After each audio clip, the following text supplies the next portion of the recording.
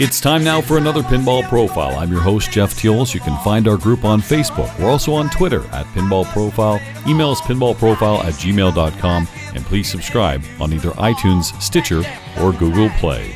It's the 50th anniversary of a song that has been synonymous with our sport, the song Pinball Wizard from the album Tommy by The Who, released in 1969. But the song almost never happened. Today we will hear the history of Pinball Wizard. Tommy began as an album. It has been performed as a live rock opera. It was made into a very campy mid-70s movie with Tina Turner, Eric Clapton, and Elton John as the Bally Table King. In the early 90s, it was made into an award-winning Broadway play and then a traveling show. And of course, it has inspired more than one pinball machine. But let's go back. By 1969, The Who were among those Brit rockers like the Beatles, the Rolling Stones, and the Kinks that were owning the radio airwaves with hit singles of their own, including I Can't Explain, My Generation, I Can See for Miles, Magic Bus, and more. But in 1968, guitarist and songwriter Pete Townshend wanted to tell a story in rock. He dabbled years earlier with the song A Quick One, but the idea of a full rock opera was the main goal. Plus, by the end of the 60s, the music scene was shifting from singles to albums, thanks to bands like the Beach Boys, and especially the Fab Four's Sgt. Pepper's Lonely Hearts Club Band. I read the news today, oh boy. So Pete came up with this tragic story that included murder, torture, drug use, and sexual abuse.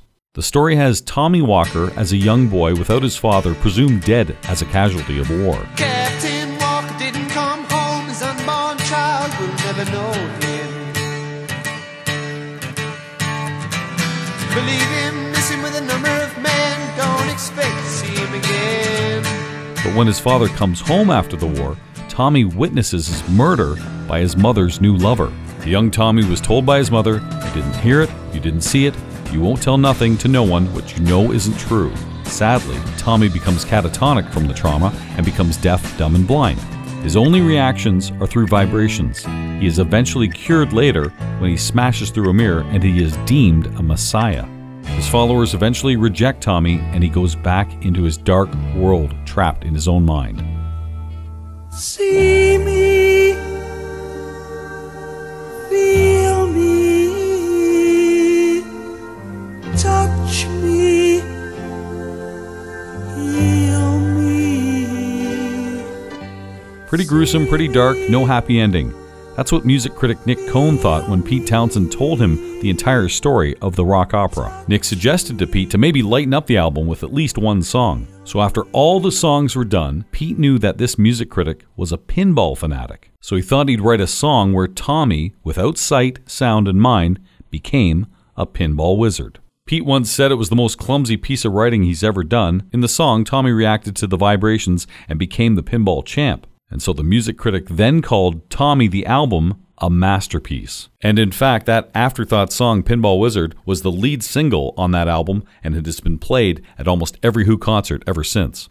The Who would perform Tommy as a rock opera in its entirety in concerts. It even played the majority of it at Woodstock a few months later. Pinball Wizard was always a showstopper. The album was remixed with an orchestra and an all-star cast. Rod Stewart sang it on the 1972 album. Ever since I was a young boy, I played the silver ball. From Seoul down to Brighton, I must have played them all. Then the big screen version of Tommy hit the theaters in 1975. Roger Daltrey of The Who played Tommy with several rock legends in the film. Reviews of the movie weren't great, but the music was outstanding. Elton John played the Pinball Wizard and released his soundtrack version of the song as a single. Even here in 2019, the new Elton John biopic movie has his version of Pinball Wizard briefly heard in the film. But one other thing the 1975 Tommy movie did was make Bally produce a pinball machine. It was simply called Wizard. There were over 10,000 made. Wizard didn't say The Who on the machine, but the backglass art had Roger Daltrey and Anne Margaret knockoffs. Kind of like 8-Ball used the Fonz look-alike. But funny enough, on the Bally flyer, the pinball company didn't hide the fact that it was inspired from the Tommy movie. Even Anne Margaret herself appeared on the flyer, which you can see on our Facebook page for Pinball Profile. The game Wizard itself was the first pinball machine to use flip flags, similar to the ones you'd find on the game Flip Flop. Then in 1976, riding off the success of the Wizard machine, Bally gave us Captain Fantastic and the Brown Dirt Cowboy. The art was once again done by Dave Christensen with some subtle and not so subtle back glass surprises and bad taste. Even on the Wizard back glass, he had Anne Margaret in a nightie sitting on Tommy's lap. Anne Margaret's character was Tommy's mother, so pretty inappropriate to say the least. Even though the Tommy movie didn't fare well, the song Pinball Wizard remained popular on rock radio. The band The Who had a final tour in 1982, only to come back in 1989, and they even opened that tour with a mini version of Tommy. Then in 1992 in San Diego, Pete Townsend and Des McNuff created The Who's Tommy for the theater. I'm free. I'm free. It quickly gained popularity and made it to Broadway in 1993. When I saw it in New York, I'm not ashamed to admit that I was so moved within the first 5 minutes of the show that I was filled with tears of joy. Once again, Tommy and Pinball Wizard were in the forefront. Let's go back 25 years ago from today and 25 years after the Tommy album was released. Unlike the Wizard pinball knockoff, this time a real Tommy pinball machine was being made, and it came from Data East. It was inspired by the music from the Broadway show of the same name, the game officially called The Who's Tommy Pinball Wizard. It was designed by Joe Kamenkow with programming by Lonnie Ropp, John Carpenter, Kevin Martin, and really the first time we saw activity from Lyman Sheets. Lyman joins us right now to talk about the Tommy pinball machine. Hello again, Lyman. How are you? Hi, Jeff. I'm doing okay. How are you? Good. We had some good times in New York City, but we're both back at the grind now at our respective jobs. But I appreciate you talking about this landmark album and therefore the games that have come out of it. Yeah, sure. It was a fun project to work on, and I was very happy with how it turned out. You were a young man back in 93, 94 when, well, we both were, when this kind of came out and you were building on this. But, I mean, for your first kind of real project, I know you did some ideas and suggestions for Tales from the Crypt, but really this was kind of your first hands-on, and I know it was exciting for you. And you've done a few music pins since when you think of Metallica, Guns N' Roses, The Stones, AC/DC, but here you are, right in front of you. You've got Tommy the Who. What did that album mean to you growing up and the whole Pinball Wizard thing? Well, I didn't get into playing pinball until a little later in my life, and then I was, probably more of a Who fan than I was like a pinball fan back then. But the music I was listening to probably younger was The Who, Led Zeppelin, a lot of Black Sabbath, stuff like that. So, but I love their stuff, and when I got a chance to work on the game, I was really excited about it. And from what you've told me before, as was the case back in the early 90s and with Data East, the turnaround was pretty quick. I mean, this game had to be made, and your actual time on this and then going to the next game, I mean, it was just bang, bang, bang. So if we look back at this, and we've heard from IPDB that the original game had 6 bumpers, not the 3. Yeah, the original game, to back up maybe a little bit, Joe came in. I don't really know how it came about, but he came in and he's like, hey, we're doing this game, The Who's Tommy, based on the Broadway musical play. And then we had to get a game ready in like 6 weeks. It was scheduled to be in the Macy's Thanksgiving Day Parade, and we pretty much from the time we were told like, hey, this project is a go, until then we had 6 weeks to do everything. So the original game had the ramps on it were like kind of longer, sort of took a little time, more time, for the ball to get back, to flip again. And then, 6 bumpers. It was kind of like, I guess, the top 3, which remained in the game. And then there were 3 other bumpers, like kind of, I guess, kind of around where the bumpers are in Funhouse, if you're familiar with that game. I am. There have been a lot of comparisons to Tommy and Funhouse and Tron and those type of things, but Tommy was definitely unique. And again, with that 6 weeks turnaround, not only was it going to be in the Macy's Thanksgiving Day Parade, but also didn't you have a bunch of places you had to tour around? I know the Dallas Hard Rock Cafe and other appearances just to showcase this great machine. Yeah, we learned, I guess, I'm trying to just piece together all the dates and everything.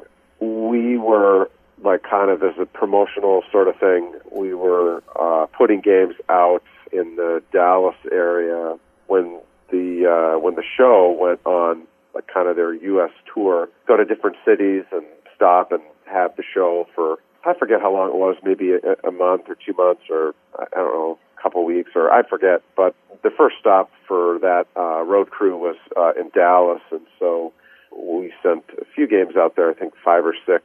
And place them around the city. And then, so when they actually performed the show, we went out and did some service calls on the games.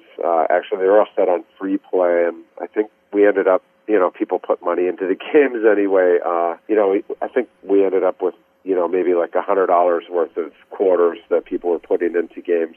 Tips. Set on free play. And then, we fixed the games, and then we saw the show in Dallas, which was pretty cool. And then we were invited to a cast party at the Hard Rock Cafe afterwards, and got to meet, like some of the people in the play and Pete Townsend. So that was pretty cool.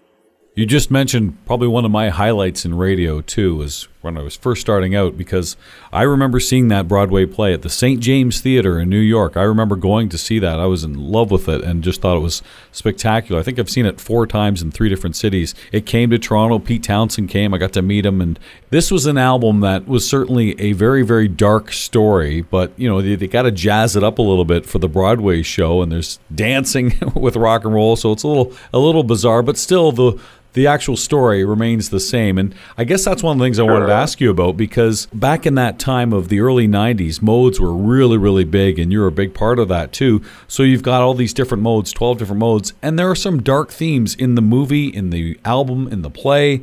I think of, Cousin Kevin and Fiddle About and Acid Queen. How did you kind of work around those to make them, okay, maybe a little less heavy, a little lighter, and more pinball themed? Sure.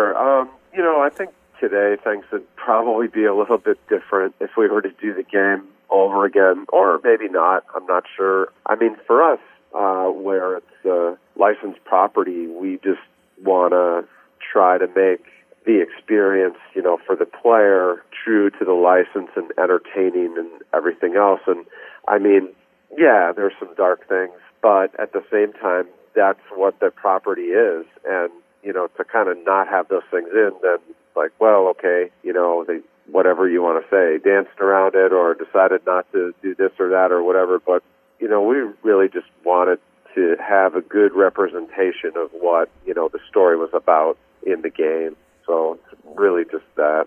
One thing I love that you added, and I don't know whether it was you or Kevin or John or Lonnie, but it's so unique. And in fact, it carries over to other games. When we're playing dollar games for fun, doesn't matter what the machine is, a lot of times you'll hear people say, okay, let's play, but we're playing Tommy mode. And that, of course, is where you can't see the flippers. You throw dollar bills maybe in front of it and you can't see the flippers. Sick idea, Lyman. It's tough to do, but it's there. It's in the, I guess, 5th stage of the multi-ball, but you can also have that little code to do it before you start. It's fun. Yeah, it was, I guess the literal translation of Deaf, Dumb, and Blind, the last part. Yeah, and when we tried it out, and we were just like, this is pretty cool, and decided to have it in the game, and then there's always that, like, kind of when it first happens, like, hey, what's going on here? And the design of it, once people get over the kind of surprise and then, a little bit of the fear of, like, well, I'm going to lose the ball, and it's all of that. Once we designed in some of the safeguards to, okay, the multi-ball's over and the blinders retract, and, you get like a little bit of time where you can still lose the ball and not really be penalized. But yeah, and it's a lot of fun. And the cool thing about it too was like it fit really well into the theme, and also it was something that at least I don't recall anybody had done before. So when you think of all the different modes, and there's only so much you can do on a pinball machine, but you've got really 13. There are Christmas and Cousin Kevin, Holiday Camp, Light Extra Ball, Silver Ball, Captain Walker, Smash the Mirror, Fiddle About, Acid Queen, There's a Doctor, Tommy Scoring, which we just talked about, Sally Simpson, and then Pinball Wizard.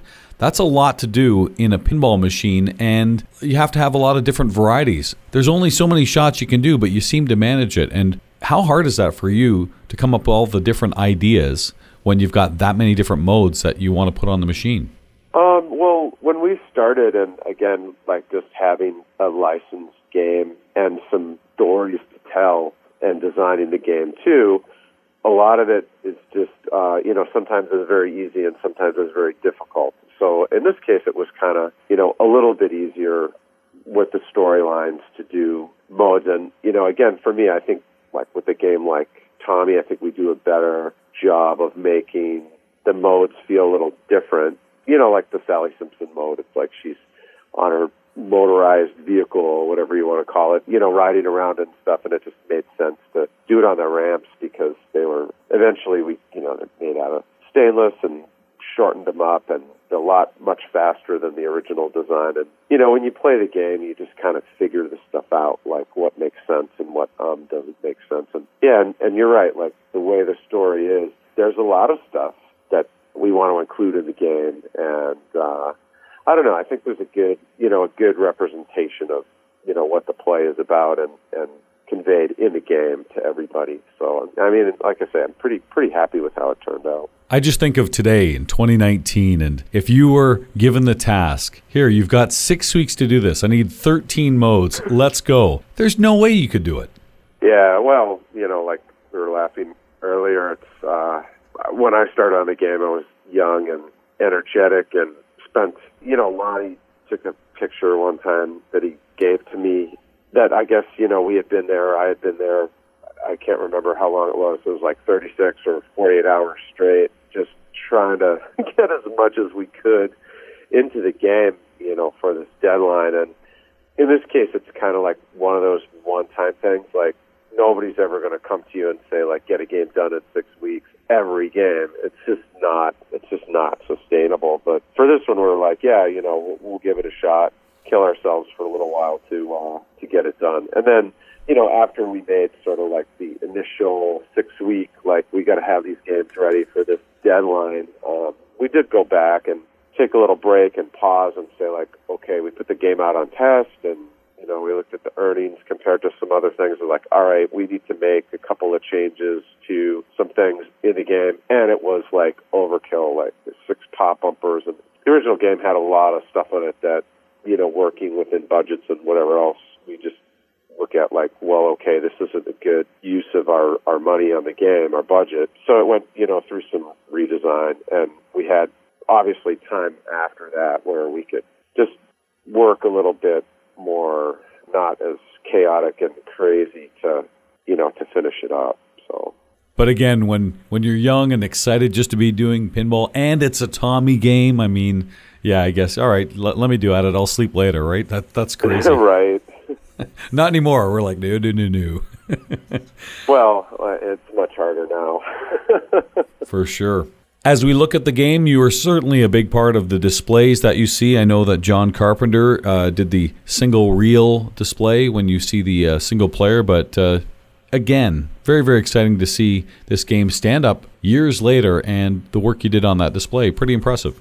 Oh, yeah, I'm happy with how it turned out. I was, my first project in programming anything in a pinball machine pretty much, and I don't know, I feel like, hey, I want to do a decent job and make it look nice and everything. And, it was really enjoyable working with, Lonnie and Kevin, like collaborating on the game rules and everything. But, I guess in the end, like doing programming, display programming, I spent a lot of time on it. And to me, I felt like it was, like kind of thoughtful with how the transitions were done based on the flow of the game and everything else. I think I spent a lot of time thinking about how all of that would work, and just to make it feel like it flowed like how the game flows when you play it. And I don't know, yeah, it's a lot of work, but I was pretty happy with it.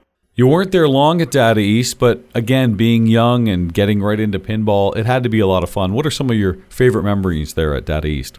Some of my favorite memories, coming in, I really felt like Joe especially and Lonnie especially was just so excited to see myself and Kevin come into the company and really want to contribute and work hard and try to make the game better. And it's just a great thing to see, and it really helps to motivate everybody to work harder and do a better job. And a lot of pinball is, how do I want to say it? It's like to me, the hard part about making a game is making it fun and compelling. The technology is what it is. I mean, like the software work and the technical work, to me, aren't really the hard things to do or the bottlenecks. It's really just trying to make the game fun for people. And it was just great to see a lot of the people coming into the company at that time just have the desire and the energy to want to make a difference. With all the games that are being turned around, was it kind of tough to see, okay, boy, I'm so proud of what I've done here. Oh, now on to the next project. You don't even really get to enjoy the satisfaction of the game. I mean, you can see how it earns on location and stuff, but it's like getting a new toy and you're like, oh, this is the best. I want to play it. Oh, I got another new toy and another new toy. It's almost like you were spoiled, but was there time to appreciate it? Oh, sure. There was. For me, I would appreciate it every day when I would walk in and walk through the factory and see hundreds of people making the games. And, I mean, that's probably like the best feeling in the world, to have just sort of that sense of accomplishment of making something and then seeing people make the machines and then knowing that they're going to get out into the world and entertain people. That's always been, for me, like kind of the reward for doing all of this crazy stuff is, in the end, hopefully we just make people happy. Lyman, obviously you and the team, Lonnie and Joe and even John and Kevin, were very excited when this was ready to go. After the prototype, after you changed everything up, you've got all the modes, it's ready to go out, it's ready to earn, it's being manufactured. You're satisfied. How do your feelings change when it goes out on location? If it does or doesn't earn, in the sense that, when you put it out, when it goes to production, you're thinking, okay, this is the best we can do. We're really proud of it. Boom. It's now up to the public to decide whether or not they like the game. And in this case, they did. But how does that change, whether it's this game or other games? Is it discouraging? Is it exciting to see something that you think, okay, it's a lot of hard work. You want to see everybody love it. So I'm just curious what that trepidation is like when a game goes out. Sure. It's always, I guess, like a learning process, because I don't think there's ever been a situation where a game has gone out that I've worked on and then the result ends up meeting my expectations of what, I feel like it's going to do.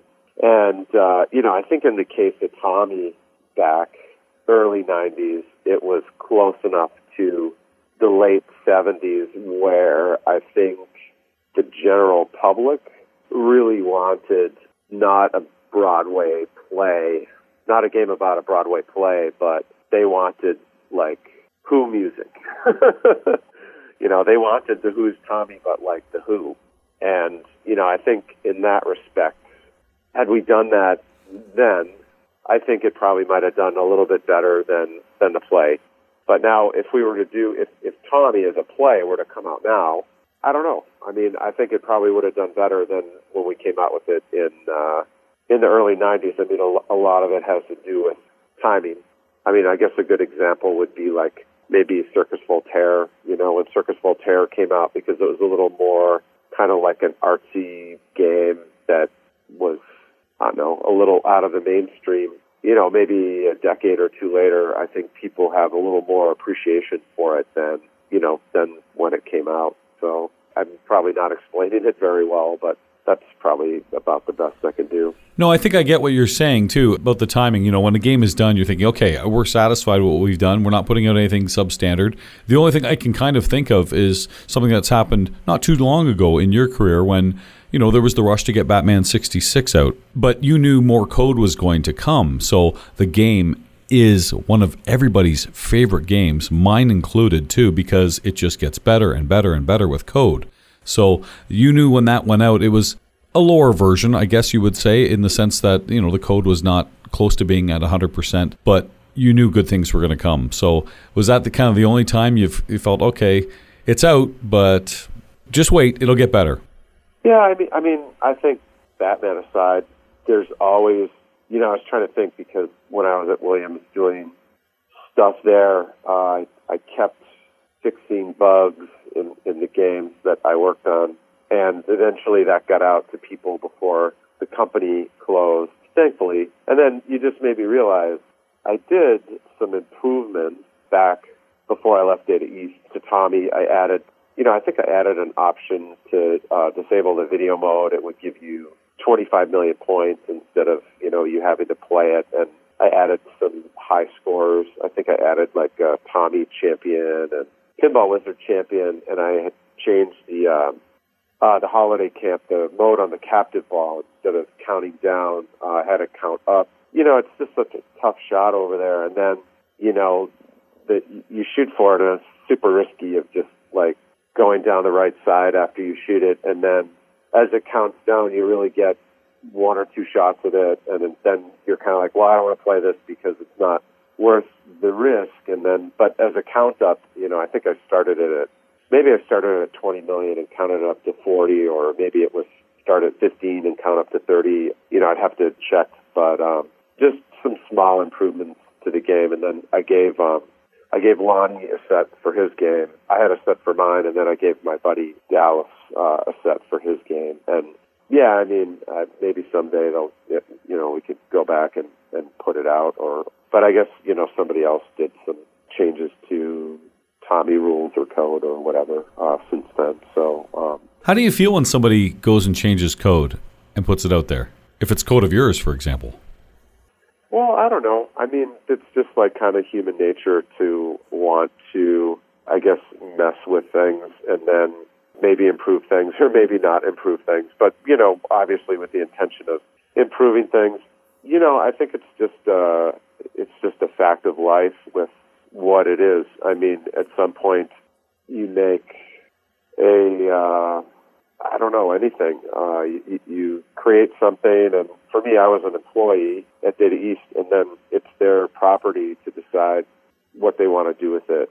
So it's just, I think for me, it's just something, you deal with, and it's like you try and make it as good as you can, or make sure you're satisfied with your work while you're able to change it, and then just know that somebody else is probably maybe going to do something with it. So it doesn't really bother me at all. It's just what people do.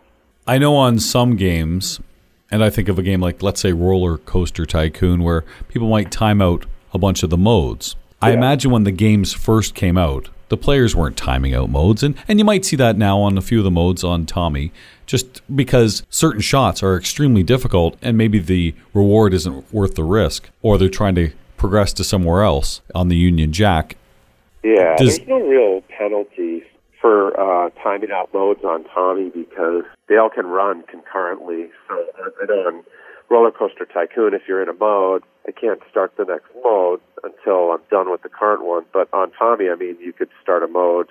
They were all timed, and a couple of them were multi-balls. But, for the most part, I would start a mode, and if I didn't want to play it, then I would just go and light the next mode and start that one. Rip the spinner, hit the VUC, and do it again. Yeah, and for me, I enjoy that design better than forcing someone to play a mode. If they want to time out my mode, then I made a bad mode, and I need to go back and make it better. So I don't. That's the way I feel about it, anyway. But I don't think it happens very often on your games, Lyman. So I don't think you need to worry about it. Well, hopefully, most of them are worthwhile to play, or entertaining, or hopefully both. That's, I guess, the end goal. But yeah. They talk about that era being the golden age of pinball, and the 80s, late 80s, early 90s and stuff. I think we're getting back to it right now. I think actually we have for a few years, but those are some fun times for sure. You weren't at Data East long, but quite an impact with Tales from the Crypt, Guns N' Roses, Maverick, WWF Royal Rumble, and of course Tommy. Lyman, thanks for everything that you do. I wish you the best of luck at Stern Pinball, and I'm always excited to see what's next. Thanks a lot, Jeff. To this day, you'll hear the song Pinball Wizard in various forms. Sure, it's overplayed in our pinball world, but being overplayed doesn't make it a bad song. It's just overplayed. So is Stairway to Heaven and Freeburg, but those are masterpieces of rock.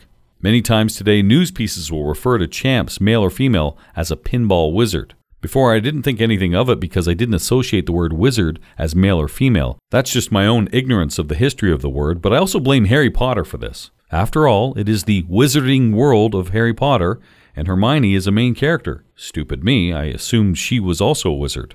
But when people on social media started groaning about the term wizard when associated to female pinball champs, I checked the source of my misconception, and from the wizarding world of Harry Potter, it says, and I quote, Mr. and Mrs. Granger were introduced to the wizarding world in much the same way that most muggles are. They received a letter from Hogwarts, which revealed their daughter Hermione to be a muggle-born witch. Okay, now I know.